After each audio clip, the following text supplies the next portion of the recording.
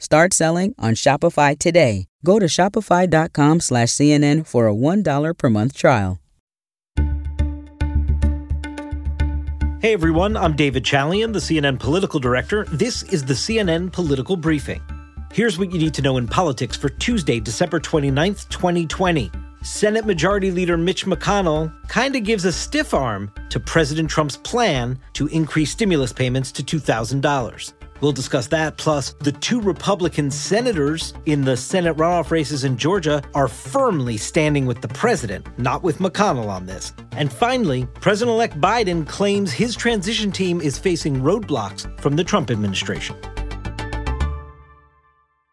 You may recall on Sunday night when Donald Trump signed that COVID relief bill into law, the one that his administration had negotiated that passed both houses of Congress with overwhelming bipartisan majorities, and then the one that he said he wasn't going to sign. Well, when he finally signed it on Sunday, you may recall he said that he got the Congress to agree to three major priorities of his, and that's why he decided to finally sign the COVID relief bill into law. And those three priorities were this Section 230 of a mid-1990s communications law that allows tech companies to sort of have liability protection, and Donald Trump wants to get rid of that. So that's one thing he wants Congress to look into. He said he wants Congress to look into voter integrity and making sure that there is no voter fraud, which of course he claims was rampant in the November 3rd general election and why he lost the election. That is not true and not supported by the facts at all. But nonetheless, he wants Congress to spend its time on it. And as you know, Donald Trump wants to up those stimulus checks that Americans are getting from $600 to $2,000. And that is something that the Democrats seized on immediately and said, yes, sir, Mr. President, join forces with him. Well, today, Mitch McConnell takes to the Senate floor and makes crystal clear that he is in absolutely no hurry whatsoever to take up the House-passed bill that did exactly that, up the stimulus to $2,000. In fact, he's pretty cool to all three items on Donald Trump's punch list. Those are the three important subjects the president has linked together. This week, the Senate will begin a process to bring these three priorities into focus.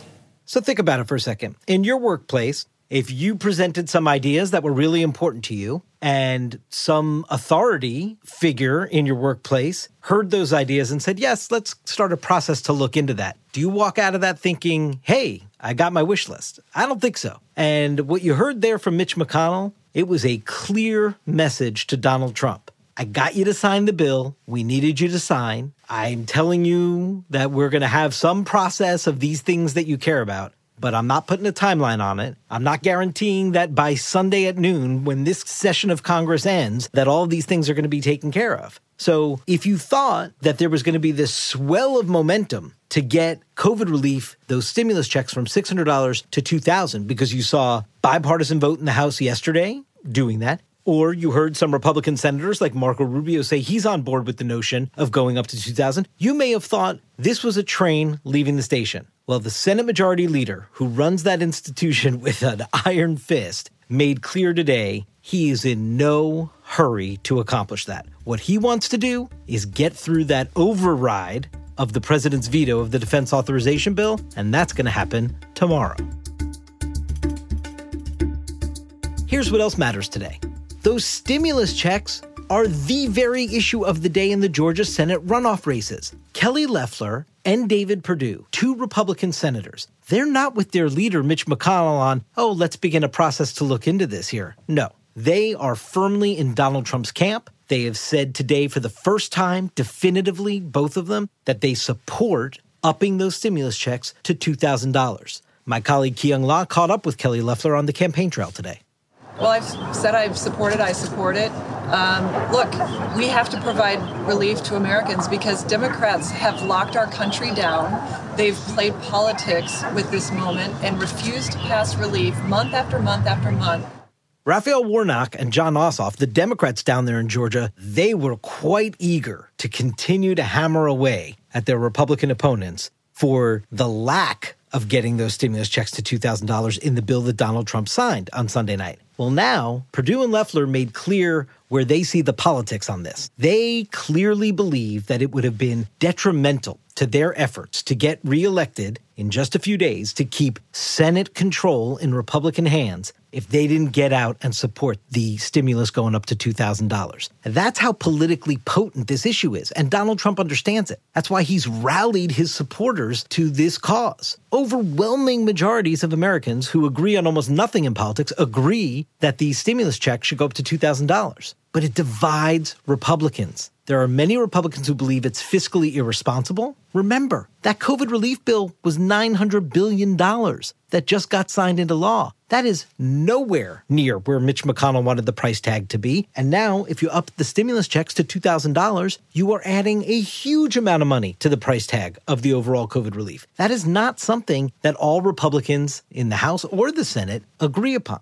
But it is something that's politically popular out on the trail, which is why Loeffler and Perdue today made it crystal clear they support it. But what did they not say? You didn't hear either one of them say, and I demand Mitch McConnell put this for a vote on the floor. And I'm not going to rest until Mitch McConnell gives a vote this week on the $2,000. No, they didn't say that. They just said, Donald Trump has been right. I stand with Donald Trump, and we should get more aid into the hands of Georgians in need. That is a politically popular thing to do. What they didn't do is try to actually coax Mitch McConnell to their side and get it accomplished. This is more rhetoric than it is necessarily going to be results.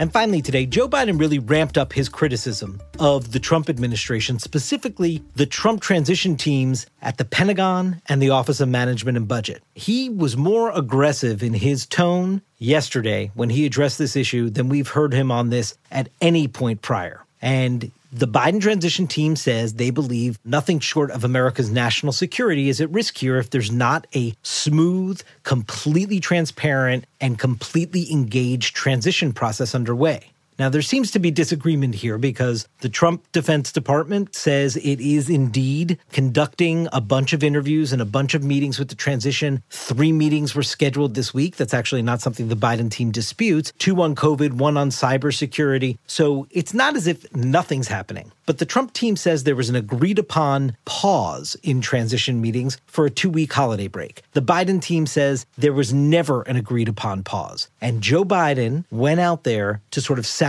the alarm that he did not think the Trump team was being as cooperative as they need to be. This is the sign of somebody who's about to take over the reins of power. This is somebody who's laying down a marker now so that if there's something that goes awry post-January 20th, he may be able to point back and say, oh, if there was a smoother transition, maybe this would not have been sort of a hole in knowledge when it relates to America's national security. It's unclear what specific national security items sparked the level of concern to get the president-elect all ramped up on this, but it is clear that the Biden team thinks that they're working with their hands tied behind their back in terms of getting ready on the national security front for taking over the government on January 20th.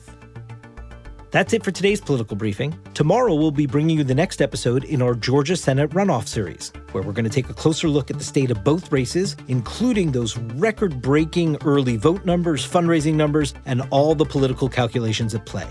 Thanks so much for listening. And please take a moment and be sure to subscribe wherever you get your podcasts. We'll talk to you tomorrow.